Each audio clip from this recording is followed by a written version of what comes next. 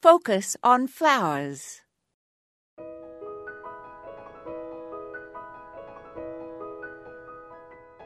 Caraway is a popular herb that is widely used in rye bread and in cheese and also in cakes.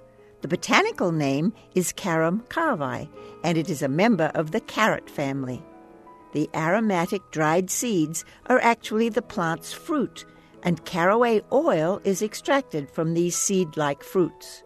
Small amounts of this oil have been used medicinally for indigestion and colic.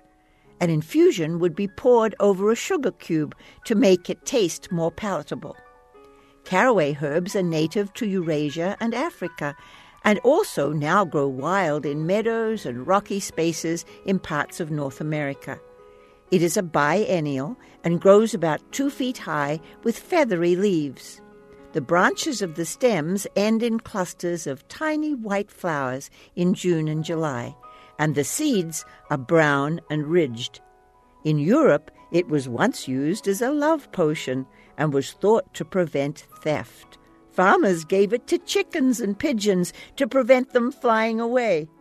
Modern researchers have confirmed that caraway oil has mild antispasmodic effects, in addition to culinary appeal. This is Moya Andrews, and today we focused on caraway.